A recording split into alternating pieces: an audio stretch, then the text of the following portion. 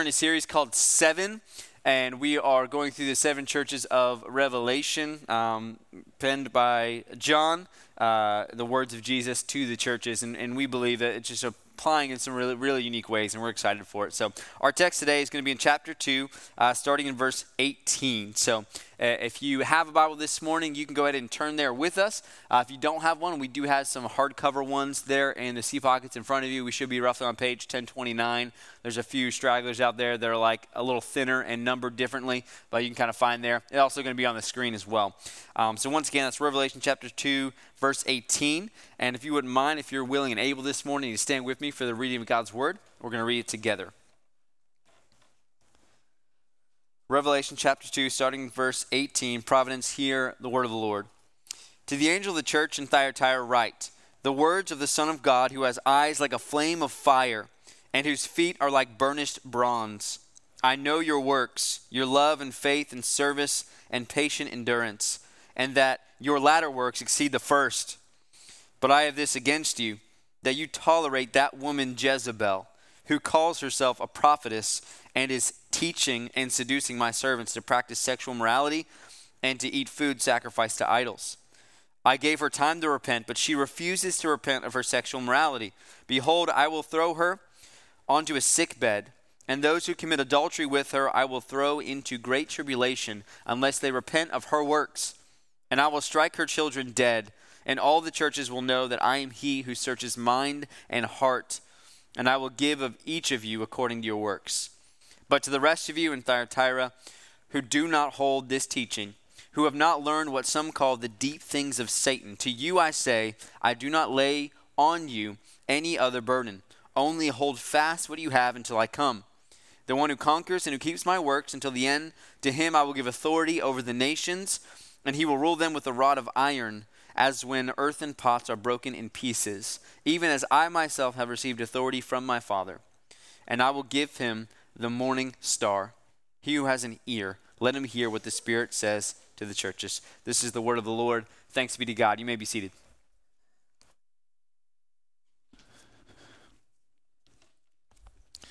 Good morning, everyone. Happy Mother's Day to all the moms out there. Just want to say we're so glad that you're with us this morning. And if it is your first time, I want to say thanks for making us a part of your weekend. We're glad that you came to church this morning. My name's Kort, and I'm one of the pastors here. And like Eric said, we've been walking through this sermon series called Seven for about 4 weeks now. So we kind of have landed in about the middle way through this series as we're walking through all of the letters to the seven churches. And so I wanted to do a quick recap. And then just in case you didn't notice, and this is totally providential, didn't plan this, I get to preach about Jezebel on Mother's Day. All right, listen, you can take that up with the Lord. I just want to say I didn't plan on that happening, but, what a chipper sermon we're going to get to talk about. So glad you're here. But doing a quick recap. So we've gone through the three churches so far. We've had Ephesus, which is the church that was biblically faithful but lost her love. Smyrna, the slandered church that God encouraged and knew and saw their struggles. The impoverished church that the Lord encouraged to be faithful and to endure. And then last week, Pergamum, which is the church that had false teachers that had invaded. And in some ways, Pergamum and Thyatira, they paired together well because there's also a false teaching element to this church in Thyatira that Jesus is confronting. But there's a particular teacher that he calls out here. He doesn't call her by name, but he calls her by a type or a symbol from the Old Testament. And so there's kind of a pairing off here that's going to happen between this sermon and last week's sermon. And so we're going to tackle this idea of the woman Jezebel in Thyatira, what it means for us, how we might move forward and also heed the warnings of Jesus. And then I have a little portion towards the end just to talk a little bit to moms about what you can glean out of this text, maybe on Mother's Day, even though it seems like it'd be antithetical. So before we do that, though, if you'll bow your heads with me and let's pray. Let's ask the Spirit to speak to us through his word. Father, we're so humbled and grateful that this Sunday we get to come to your word and we get to come with our ears open, our hearts open, our hands open. God, would you now speak to us and do so clearly and do so convincingly, compellingly. God, we We ask that in each and every circumstance that's represented in this room, that your word would be an illuminating light to the path that sits before us, and that we wouldn't stumble around in the dark, and instead your word would be able to bring things clearly to our remembrance, not only that have happened to us, but also that are happening currently in our lives, Lord, that we might be faithful to you. Pray for all the moms in the room, Lord, that this weekend would be a great blessing to them, that they would feel encouraged not only here, but for the rest of the day. And we pray for our children, my God, that we might be faithful in parenting them and loving them and being a conduit of your love for our kids. We pray you would bless them and protect them. And for all the moms, I ask that, Lord, help us to give them all the encouragement that they so desperately need and so deserve. We love and trust you, Jesus, and we ask all these things in your precious name. Amen. Amen. Okay, let's start here with Thyatira. Verse 18, Revelation chapter 2, to the angel of the church at Thyatira, write, the words of the Son of God, who has eyes like a flame of fire, and whose feet are like burnished bronze. Jesus introduces himself as the Son of God, who has eyes like a flame of fire and feet like burnished bronze. This introduction probably should warn us that he has some intense words to speak, not because he calls himself the Son of God, but because he says, I have eyes like a flame of fire, or in other words, I see everything. I know everything. I can see the depths of your soul. I know what's happening on the external, but I also know what's happening on the internal. Jesus has done this a number of times in the first 2 chapters, but it's just a reminder that Jesus doesn't only know the things that we see externally, but Jesus sees the intentions of the heart. Jesus sees why we do the things that we do, and he knows why we do the things that we do, not just what we do. And so he's telling Thyatira this. He says, listen, I know what your church looks like on the outside. I know what you look like on the inside. And then he follows that up with, and his feet are like burnished bronze. This is the idea of, and him being able to make correct, righteous judgments according to what he sees. Now, this is something that the Bible unapologetically speaks of. Our culture is not too fond of it. It's where God gets to call the balls and strikes on humanity. We don't really like that. We're like, I think God's wrong on what he says is true and right. I don't agree with what God says. The Bible never apologizes for that. It just says, this is what's right and wrong. This is what God says is right and wrong. This is how Jesus judges the earth. And then it doesn't actually try to capitulate. It doesn't try to make measuring statements like, and then maybe you can appeal later. No. Never has that, just says this is what Jesus is going to do. And so Jesus stands before Thyatira and says, not only do I know everything about you, but I also can tell you what your judgment will be, and that his judgment will be the final word. Now, following that up, though, he starts off with some really good things. I think we have to read through these to really understand Jesus' heart for Thyatira and his commendation of them. Let's read verse 19. I know your works, your love, your faith, your service, your patient endurance, and that your latter works exceed the first. So first thing we know about Thyatira is it seems to be this welcoming church. People are believing, people are loved, people are served, and he says the latter works exceed the first. Things are getting better. Like it's getting better and better, seemingly so. And Jesus says, I know this about you. This would seem to be a place, if you're looking just from an external, you want to be a part of this kind of church. Like, it's important we don't rush past this and see. Like, Thyatira is a place that you would look at the website and be like, man, it's lively. I like it, you know? You watch a video on Facebook of what's going on. You're like, the sermon seems good. The people seem happy. You know, it seems like they're active. It's growing. Even better things are happening in the church. And in one sense, I think it's easy to kind of go to the next part of this text and then just kind of cast it all into a shadow. But I don't think we ought to do that because Jesus willingly and clearly encourages them for certain things that are happening that are good. And I think sometimes we should look at that and say, well, what kind of church do we want to be? And if you look at Thyatira, at least in one sense, you should say, well, I want to be a lot like this. You want to be loving, like a loving people. You want to be welcoming. You want to be servant-minded. You want to be full of faith.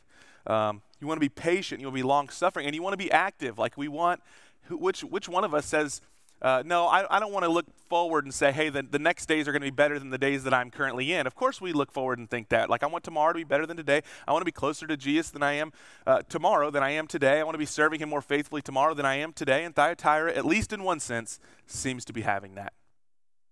But then, what do we get? Verse 20, we get the famous line that almost every church gets, right? But I have this against you.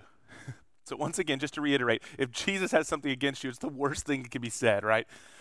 It's like, man, Eric pointed this out last Sunday. He's like, it's the reverse Romans 8. It's like, if God be for you, who could be against you? It's like, if God be against you, though, who could be for you? It's like, oh, we don't want to hear these words. And this is what Jesus says. I have this against you. Here it comes. That you tolerate that woman, Jezebel.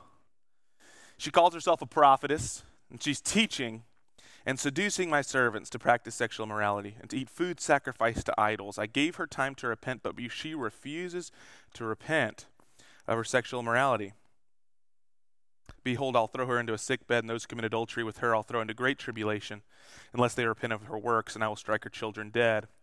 So that all the churches will know that I am he. This is the key, right? Remember the eyes of fire, feet of bronze. I am he that searches mind and heart, and I will give to each of you according to your works. There's the knowing and the judging, right? It's like I want all the churches to know me as this. So what's going on here? Well, we have to do two things. We have to know that there's real circumstances that are going on the ground in Thyatira, and that there's a lot of symbolism in this text, and both of those are true.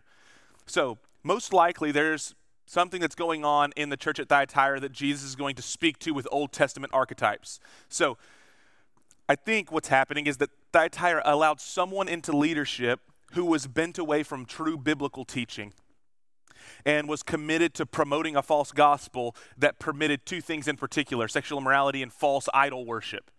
And then it was a woman who called herself a prophetess. So there's this woman who comes in, she's probably extremely gifted, and she's teaching, but she's teaching and leading the people astray. And this woman's probably not named Jezebel, okay? Especially, we know this because, well, for the most part, we don't name our kids Jezebel, right? There's like a certain names that we probably stay away from. Well, that was like triply so back then, right? It's like you're close enough to Jezebel to be like, names are important, let's not go that route, right? And if any of you name Jezebel, it's under the blood, okay? In the name of the Lord, you're okay. But back here, like, they're probably not going to do that, so it's probably not that obvious. I'm leaving room for it because who knows, maybe it is. Most likely, though, Jesus is speaking about an Old Testament archetype, and he's calling this woman Jezebel so that they could draw a straight line from what this woman is doing and what the Old Testament Jezebel did. Now, if you're not familiar with the Old Testament Jezebel story, then this can kind of fall on deaf ears. You're like, okay, I know that's not a great thing.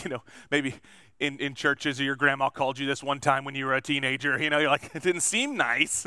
No, it's not. But Jezebel has a particular storyline in the Old Testament. She's a Sidonian woman, Jezebel is. And she's a Sidonian woman who became the queen of Israel when she married King Ahab. And upon marrying King Ahab, Jezebel, the Sidonian woman who was really full of idolatry from her pagan nation, brought a lot of pagan idolatry into Israel.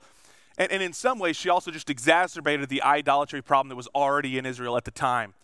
But she didn't stop there. This woman is known for very murderous, treasonous, evil acts. I mean, Jezebel's a ruthless woman.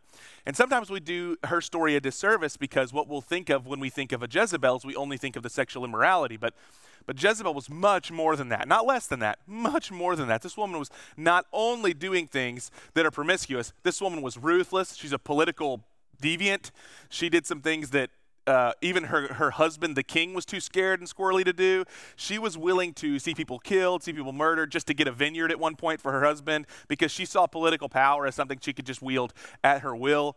And she had no intention of worshiping God. She had no intention of honoring God. She had every intention of exercising power to her own ends. And this is who Jezebel is in the Old Testament. She's extremely, extremely ruthless. And so for Jesus to say that this woman in Thyatira is Jezebel, this is no small thing. This is even bigger than maybe your southern grandma calling you a Jezebel whenever she found out you were wearing those shorts. It's a little worse than that. Now, what's actually happening? There's a couple things that Jesus points out. He says that this woman, Jezebel, is taking authority. So she's taking authority in the church and teaching, and she's seducing the people or leading the people into idolatry and sexual immorality under the guise. The seduction is she's not leading the people here and letting them know that this is sinful. She's leading the people here and saying it's all good. It's okay. Does this sound familiar? It's not saying, yes, we know this is sinful, but we want to do it anyway. It's saying, no, here's all the reasons why this is not really a big deal and God doesn't really mind this. This is a syncretism that was always in Old Testament Israel. Jezebel did this too. And it's where you basically convince the people that God, Yahweh, is okay with the worship of Baal and his worship being mixed. It's why they simultaneously had the temple in Solomon's day, and Solomon had 700 wives and 300 concubines with their own gods, with different palaces where they worshiped their own gods, because his heart had gone astray. And from the moment Solomon does this, all of Israel does this. And Jezebel's kind of the quintessential queen of it. She brings the most idolatry in. The Bible says in 1 Kings, Ahab did more to provoke the Lord to anger than any king before him. Why? Because he married Jezebel and basically allowed Jezebel, he gave her the green light to bring all of this idolatry in. Now, there's an important note here when we read through Thyatira. What is Jesus convicting or commanding them to repent of, the church in particular? What is he saying, I have this against you? He's not saying, I have this against you that Jezebel's there, although Jezebel is there and he has this against them. He's saying that you tolerate her. That's an important word. Thyatira is being convicted, is being commanded by Jesus to reject this idea of tolerance of this woman Jezebel and saying it's not okay. So let me say this clearly. Out of the guise of love or gentleness or kindness, they're permitting this woman to lead a large portion of the congregation astray in her idolatry and false teaching. And she is clearly not someone who's maybe deceived herself, but she knows full well what she's doing and is engaged in it. This idea of tolerance is probably the most countercultural for us today, because tolerance is seen only as a virtue and not as a vice. The Bible talks about tolerance in a unique way. It rarely ever speaks of it, if ever, in a good light. It never speaks of it as a virtue. It mostly speaks of it as a vice. That we tolerate sin is often what the Bible speaks about. That in our own lives and in our families' lives, that we tolerate sin because our hearts are bent away from God towards sin, and we tolerate that which is not tolerable to God. Now, the reason I say this is so countercultural is because we have painted God as a very tolerant being, because God doesn't actively send down his wrath on us every time that we sin. And thank God for that, right? Because he is tolerant in that sense, or else we would all be smoked, right? That'd be the end of it. Because all of us are sinners in need of grace, and we're actively sinners, and then we're sometimes sinning unknowingly. And so thank God that he's tolerant in that sense. But it's important to note that the Bible doesn't say that God's tolerant of sin forever. That God actually is storing up, is what the Bible says. Storing up wrath for the day of wrath. That he doesn't forget about sins. God doesn't say, well, it wasn't a big deal. It's always a big deal. If we want to know how big of a deal sin is, all we have to do is look to the cross. How big of a deal was it for Jesus? Jesus endured the most indescribable suffering, the most indescribable hardship, and he drank the cup of God's wrath dry. So how serious does God take sin? He takes it as serious as the cross. And so there's really two options that are presented in the scriptures. There's either we believe in Jesus and repent of our sin, and Jesus drinks the cup of God's wrath towards us dry, or we reject Jesus, don't repent, and then one day that cup's going to be waiting for us when we stand before King Jesus. And he then will hand that one to us, right? Because we've chosen that we'd rather drink it than have him drink it. And Jesus here stands and says, this idea of tolerance that you're carrying on with, it stands in the face of the cross of Christ. And why is that? Well, because tolerance is a neutralizer of repentance when it's handled wrongly. It falsely masquerades as love. It's an anti-gospel. Repentance is you and I are wrong and we are in need of forgiveness. Or let me put it like this. This is another countercultural statement, but I haven't said anything controversial yet, so I'll just go on through. You are not a victim, but a villain in the Bible. Now, I'm not saying you've never been victimized. You've been victimized by other villains, but primarily you and I, our character is the villain in the Bible. And by that I mean Romans chapter 3, verse 23, which is just quoting one of the Psalms. All have sinned and fallen short of the glory of God. Like the venom of asps is under our lips. No one desires God. No one seeks after God. No, not one. The Bible does not say that there are good guys and bad guys, or there's oppressed people and oppressors. The Bible says that there's bad guys, bad girls, and Jesus, and that's it. And then Jesus invites people over onto his side when they recognize their badness and repent and believe in him for goodness. But there's really no two sides of humanity. It's just there's villains, meaning us, and then there's Christ. It's why the story of the cross, we talked about this at Easter, the story of the cross is so unique in that even Jesus' disciples run away from him. Even Peter denies him. All of them are basically setting themselves on the opposite side of good guys so that Jesus can die for all of us bad guys. Now this is important. It's important because if we think that there's this kind of spectrum, which is what we tend to think everything's on a spectrum. God's very binary. There's good and there's evil. There's male and there's female. There's wrath and there's mercy. These are just binary things that God, there are those that are perishing and those that are being saved. This is how God operates. He always sees things just very clearly, and he doesn't really allow for much muddiness. And that's what Jesus is trying to do here. He says, this woman has stepped in and made everything muddy, and I want to make it clear again. There's repentance, and then there's lies. There's repentance, and then there's pride. He says, and I want you to repent. She's refused to repent. I'm calling you to repent. So why is tolerance the anti-gospel? Because where repentance says that you and I are villains and we can repent and Jesus will forgive us and extend grace to us, tolerance says no one's really wrong. God agrees with you where you are. He approves of all your behaviors. You don't need to repent. And in case you think that anybody's wrong, it's probably God that's wrong. That's tolerance. Tolerance is like, well, we're really not all that bad. And since you're kind of bad and I'm kind of bad, we get together and our collective bad makes me feel less bad. You guys know what I'm talking about? It's like we build friendships around the people who are maybe closer to as bad as we are. So then it's like, well, at least if I hang out with someone who's less bad than me, it kind of makes me feel bad. So I don't really like them. It must be because they're judgy and bad. You get what I mean? It's really sick. It's really dark. But, Paul speaks of this. He speaks of the ideology of Jezebel in Romans chapter number 1. I want to briefly turn there because I think that he walks through the ideology of Jezebel very clearly when he writes to the church at Rome. And we have to do it quickly because we got a lot of work to do at the back end. But Paul is writing this letter to the Roman church in Romans chapter 1. He has not actually visited this church. Now I want you to think, he's writing this letter, one of the greatest letters ever written, by the way. One of the greatest theological treatises ever written. And Paul writes this before visiting this church. It's going to the center of the Roman Empire, the most powerful cultural center at the time, full of a lot of pagan darkness, and he's writing this letter to give them an understanding of the Christian worldview. What he says here will be forever until Jesus returns, one of the most succinct and clear diagnoses of the human condition that has ever been written. He's going to tell you everything you need to know about the reason that you do things, say things, act in certain ways, and why I do things, say things, act in certain ways, why we have quarrels with one another, and why we really have quarrels with God. And it's going to sound like common sense and simple, but I need you to know that you are in the minority if you believe this in the world. But he's basically going to line out for us why the teaching of Jezebel leads to death. So this is verse number 18, and I'm just going to read through 7 verses, and I'll kind of try to stop and explain. Paul says this, "For the wrath of God is revealed from heaven against all ungodliness and unrighteousness of men, who by their unrighteousness suppress the truth." He says, number one, there is a God. That this is not questionable, it's just an assumed from the Bible, that there's a God and he has moral expectation. Many of us, we think that we have more mental problems, we really have moral problems. We know that which is right, we do that which is wrong, it's a struggle for us internally, and so then we go turn and turn and turn and turn and turn. I'm not saying that there's no mental health problems because I think that those are true. I think that it all stems back from moral issues that happen in our hearts though. The reason that maybe anxiety can be very prevalent is because we're anxious about that which we know is true about us in the world that we live in. There is a God, we've offended that God, we don't live up to our own values, and so now what do you do when there's an incongruence between what you know to be right and how you know you live? What you know you should say and what you don't say, what you know you shouldn't say and what you do say. So he says there's a God, that God holds wrath against all the unrighteousness of men, meaning that there's a consequence that this holy God holds for people.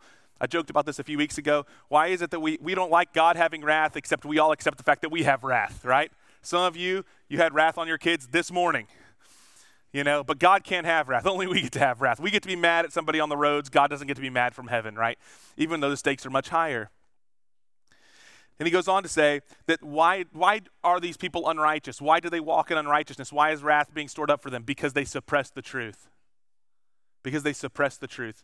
Meaning that there's truth in the world, and truth is that which corresponds with the reality that God has created. If you ever wonder what is truth, this is what Pilate was wondering aloud to Jesus as he was staring the truth, the capital T, in the face.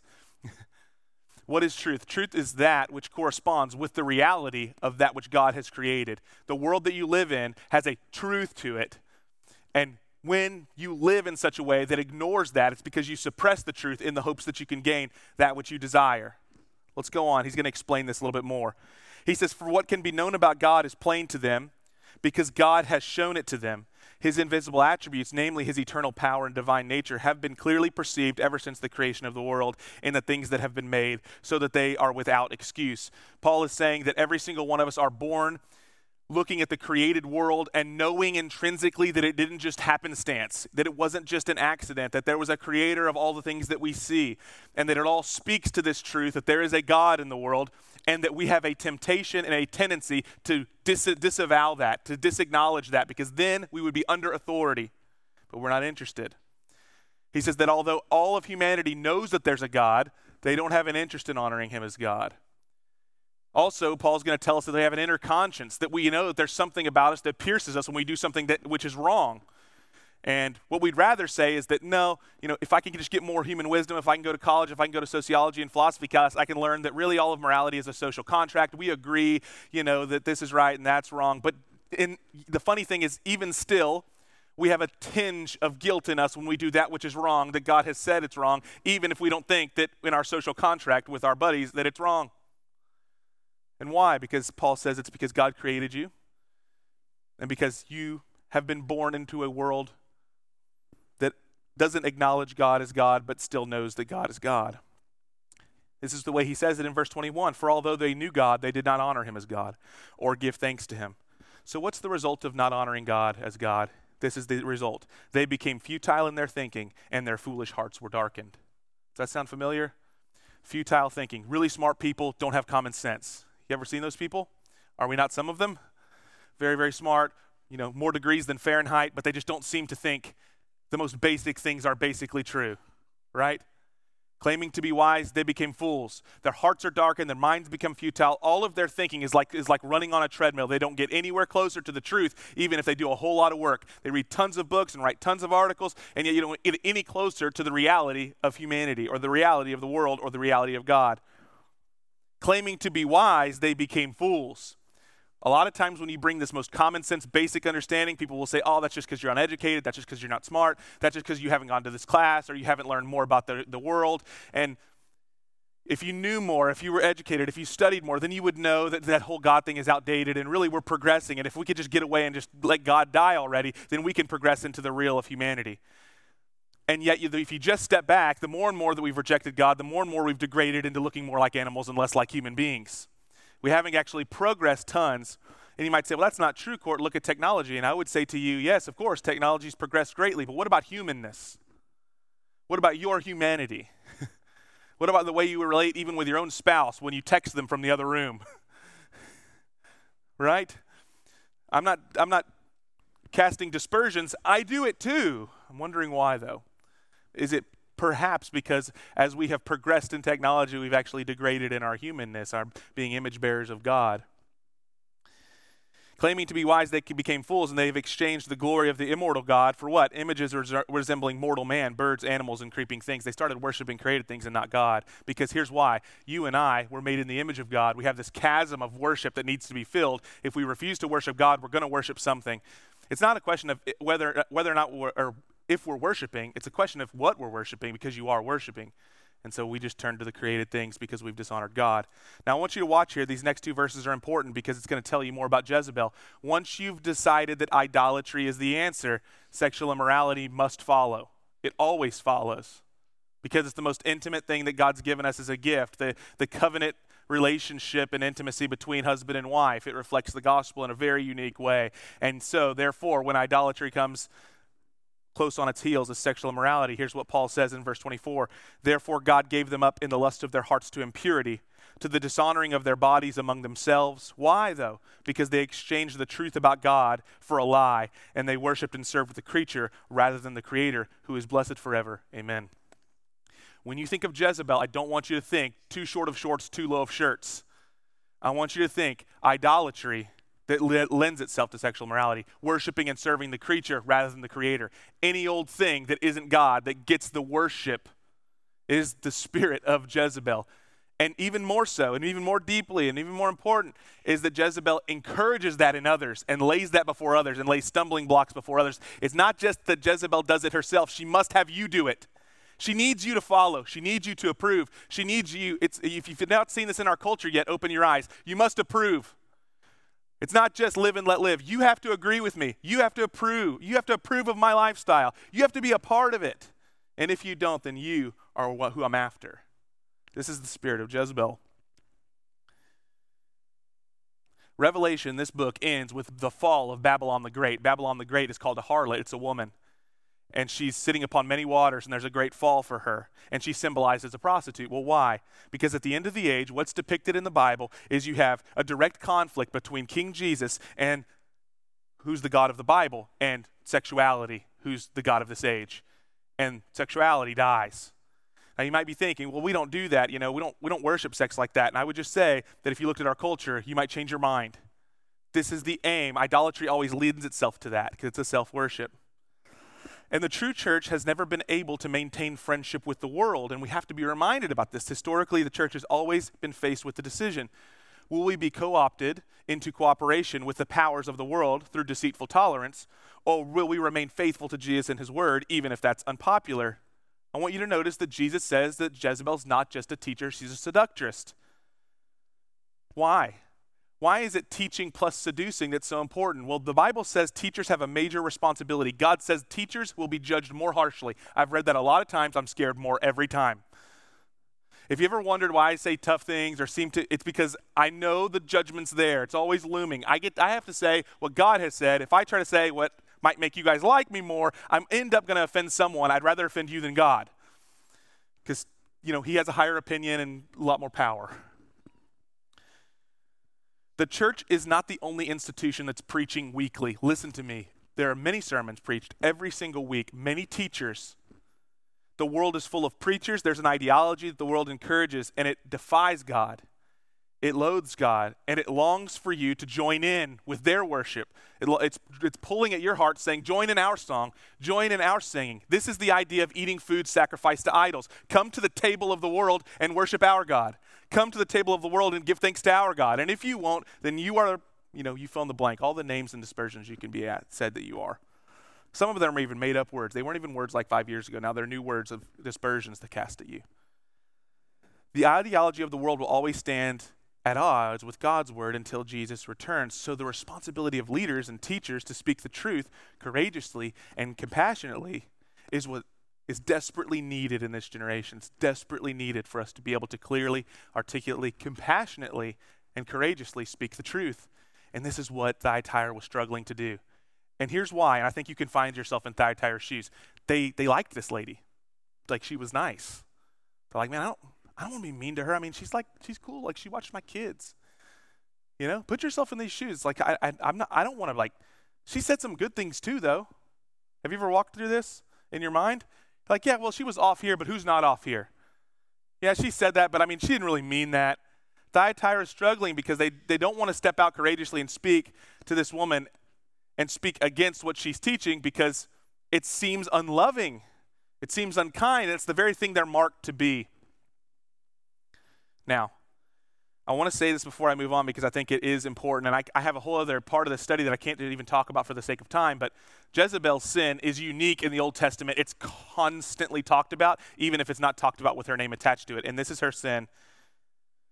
It's impossible to overstate the seriousness with which the Bible takes the act of leading and convincing others to be okay with sin. That's the original sin in the garden. The serpent comes in and convinces Eve it's okay to eat, even though God had said clearly it was not. That's the sin of Jezebel. It's not just that she was also partaking, it's that she convinces others to do it with her. And that God is upset about.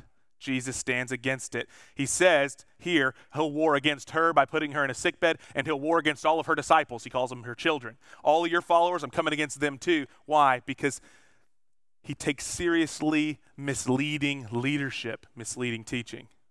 Now, I want to end here with a couple thoughts, one towards leaders and one particularly to moms. This woman, the typified as Jezebel, she found her way into church leadership, and I want to ask the question, why? Like, how does it happen, right? Because if you're thinking about it, you're like, well, why'd they let her in? Why didn't they just stop her at the doors? If you're honest with yourself, you say, it's a lot easier than you think, isn't it? Because if we're called to be kind and we're called to be loving and we're called to be honest, then we want to welcome people. We want to be able to preach the gospel and love people and care about them. And so there's not like this time where we're able to stop someone at the door and say, get on out of here because we recognize that you're the Jezebel. They don't wear a big J on their forehead. So how does this kind of thing happen? Well, number one, it happens because honest people will assess the growing list of needs in the church and then find people that are willing to meet them, and that allows for character to be trumped by capacity or competence. You have a bunch of needs in the church, you need somebody to step in, but nobody's really stepping up. But then the person that is stepping up be like, oh, maybe I have a couple of questions, but you know what? They can do it. They can do the job well, and they have the capacity to do it. Let's put them in there and let's see what happens. And oftentimes that is bad news bears. Or number two, well-meaning people redefine love as tolerance, and this allows a universal requirement of humility and repentance to be subverted. So someone who's unrepentant, and you know they're unrepentant because you've never actually heard them repent, whether it's in home group or at a table or whatever, you say, yeah, but they're really kind and loving, and I want to be really kind and loving to them, so I don't want to talk to them about it because it's awkward. And so then something very basic gets subverted. Or solid Christ-centered leaders relinquish their call to lead. It creates a vacuum, and nature abhors a vacuum. Vacuums are always filled, and they get filled by bad leaders. So every impactful Christian leader that was called by Jesus was called to sacrifice at the outset. And sometimes we have a struggle with that call to sacrifice, and therefore there's a big open chasm in the church, and the wrong person will fill that need. Now, I think that it's important that we ask ourselves the question, why does Jesus, of all the analogies, of all the examples, of all the illustrations, why does he use a woman named Jezebel to be the typical, to be the symbol for this kind of false teaching? Because remember in the last sermon, he said he uses Balaam, Balak, he's using men. There's many false teachers that are men in the Bible that he could have used, right? Like we know this. Why does he use Jezebel? Moms, I want to speak to you specifically because I think that this could be really helpful and encouraging. I believe Jezebel represents the anti-woman or the anti-mother in this text. That God creates women specifically with a design in mind, and that Jezebel represents the opposite end of that. If you have like an anti-Christ, right, the opposite of Christ, you'd have like the anti-woman, the anti-mom. On Mother's Day, I always like to remind women of this. Even if you do not have biological or adopted or foster children right now, you still have you can celebrate Mother's Day because you're a woman, because God said to Eve, she is the mother of all of the living just because she's a woman. God has placed this in every single woman's heart at creation. When God decided that you would be female, it's because motherhood was on his mind. And motherhood needs to be much greater, much bigger than just having biological children, although it's not any less than that.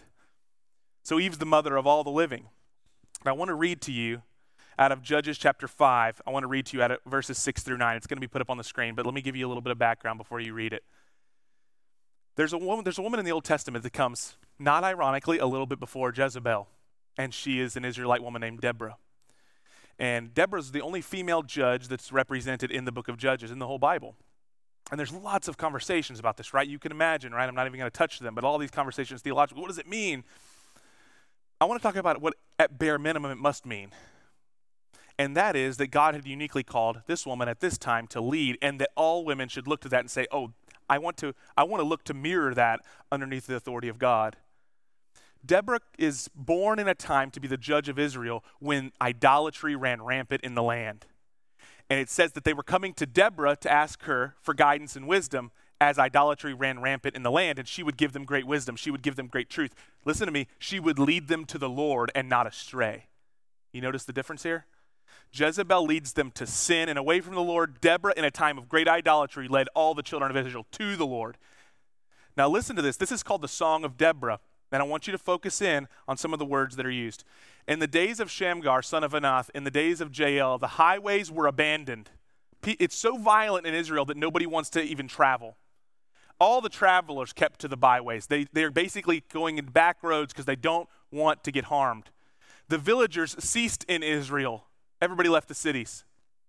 They ceased to be, this is Deborah, until I arose. I, Deborah, arose as what? A mother in Israel. When new gods were chosen, here's the idolatry, then war was in the gates. This woman knows what's up. When new gods are chosen, the only thing that can result from that is turmoil. The only thing that results from that is sorrow. The only thing that results from that is suffering. She knows this. The battle's at the gates now. Moms, listen to me. If you don't recognize that the battle's at the gates for you in many ways, you need to open your spiritual eyes for your kids. The battle's at the gates when the new gods are chosen. So was shield or spear to be seen among 40,000 in Israel? Basically, she's saying no one's equipped to fight. She's looking around. She's like, hey, war's at the gates. No one has any weapons. So what? My heart goes out to the commanders of Israel and who offered themselves willingly among the people. Bless the Lord. Now, for the sake of time, here's how the story goes. She calls all the commanders to herself, and a man named Barak is the general of Israel at the time and basically tells her, I'll go, Deborah, but only if you're with me. And she says, go, I'm with you. And the story goes that God uses Barak and the commanders of the armies of the Lord underneath Deborah's leadership in order to basically take out all the idols, and they redeem the children of Israel back. Now, why do I use that story? The Spirit of God empowers Deborah in a time of godless idolatry and a lack of courage and valor. And Deborah rises up and she stands for God. And that's a motherly spirit. That is a motherly attribute. Moms, the courageous decision to stand up is a motherly thing to do. Stand up for your kids, stand up for your families, stand in the gates when no one else will. Jezebel's the antitype of Deborah because she not only refuses to stand against idolatry and evil, she actively encourages it, and she abets in the name of tolerance. She says it's all good. We all know that this is a temptation. Moms, isn't it a temptation for you to take a step back and say, it's all good what's happening culturally? I don't want to be that mom. Anybody? I don't want to be that mom. I want to be loved by my kids. Who doesn't want that?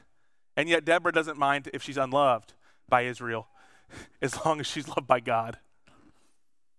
Mothers have been given the single most significant position of influence in the world. Have you ever heard this statement, the hand that rocks the cradle rules the world? We've lost this. We've forgotten this. Moms, you have a singular disposition and a singular responsibility that's above any other that any man could ever have. And I don't mean it's your only responsibility. What I mean is it's unique to you. You're going to have many, but this one's different. This one's different. God's given you a voice. He's given you strength. He's given you the responsibility.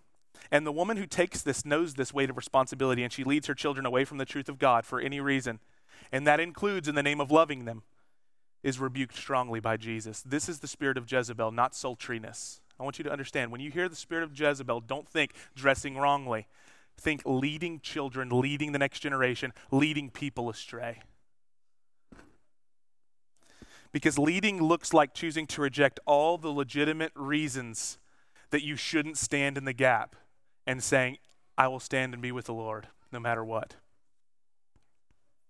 I know there's a lot of reasons why you might not be able to do that. There's nowhere to lead. There's no place for my gifts. I don't have time. I'm not well equipped. I have too much work. I have too much drama. I already have enough responsibility. There's probably plenty of reasons. But I want to say this to moms, and I just want to say it to men as well. The call to lead here is obvious because of Jesus' promise at the end to Thyatira. Listen to what he promises at the end here to Thyatira. So he's talked about bad leadership, and he's talked about the results of bad leadership. And then he's going to tell them, but if you endure, here's what I promise you. Starting in verse number 24. To the rest of you in Thyatira who don't hold to this teaching, you've not learned what some people call the deep things of Satan. To you I say, and I do not lay on you any other burden. Only hold fast to what you have until I come, and to the one who conquers, check this out, and who keeps my works until the end, to him I will give authority over the nations. He will rule them with a rod of iron, as when earthen pots are broken in pieces, even as I myself have received authority from my Father. Jesus says, I will give those who stand faithfully leadership, even as God has given me leadership, authority, even as God has given me authority. Jesus is looking for leaders in the church that simply want to mirror his leadership, not try to take leadership for their own means and own ends. That's what it means to lead. What it means to lead as a Christian is to follow Jesus faithfully. There are no good leaders that aren't first good followers, namely of Christ Jesus. And this is a great lesson for us to remember as parents, because ultimately you are simultaneously leading your children and you're being led by who? If you say, I'm not led by anybody, I'm just a leader, you're a fool. You are led by someone. Who is it? Jezebel had a great sermons. She was kind. It's why seduction is seduction. It is very difficult to reject. Nonetheless, Jesus stands. And I want to say one way that Jesus combats Jezebel is not just by a show of force, but by a show of influence. Jesus is more attractive than her. Jesus actually draws us in a unique way with the truth and not falsehoods. I'll close with this as a thought. At the end of the day, you might not like hearing someone who tells you the truth, but deep down when you go to bed at night, you know that person's more trustworthy than the one who flattered you. And it attracts you to that friendship even if you don't like it that much. Jesus is the same way. You might not initially want to follow this guy because he's going to tell you what you don't want to hear, but you deep down you know that what you don't want to hear is exactly what you need to hear, and you want it, even if you're unwilling to admit it. Jesus is the only one who leads us to life. Jesus is the only one who leads us to grace. And Jesus is the only one who can empower you with the courage to stand in the face of falsehood. And so this morning, what my encouragement is to you is, let's lay ourselves at the feet of Jesus and say, Jesus, you're the king. You lead us. We don't lead you. We don't get to decide. Give us the courage to both identify that which is deceptive and lead the next generation in truth and in life. If you'll stand to your feet, I'll pray for us.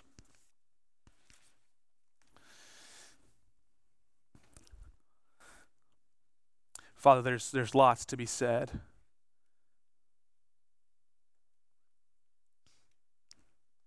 I want to be discerning. And so my prayer, I want to start with all the moms in the room and really all the women in the room. God, would you open their hearts to see that which you've called them to uniquely, the influence they have, the calling and the command that they have from you, that you will not only command them, but you will empower them for that which you command. You'll equip them for it. And so I ask, Holy Spirit, that they would leave out of here feeling that not just a burden and a weight, but an overwhelming sense of gratitude that you will carry them. God, they often have a thankless role. They often do thankless things. They often do things that no one else sees. Jesus, would you remind them that you are the one who sees, you're the one who knows, and that you love them. And then, Father, for all of us in the room, I pray for that spirit of leadership that would withstand the spirit of Jezebel here. Because, Lord Jesus, that spirit of leadership is the spirit of Christ. So, Lord Jesus, would you give us great courage, great discernment? We do want to do everything in love, Lord, but help us to define love as you would define it. And Lord, help us also to worship you truly and freely with our own hearts. For those under the sound of my voice who don't yet know you or have not chosen to follow you, my God, would you make yourself, not because you have to, but because you delight in doing so, would you show yourself as faithful now? Draw them to yourself, Lord, in Jesus' name. Amen.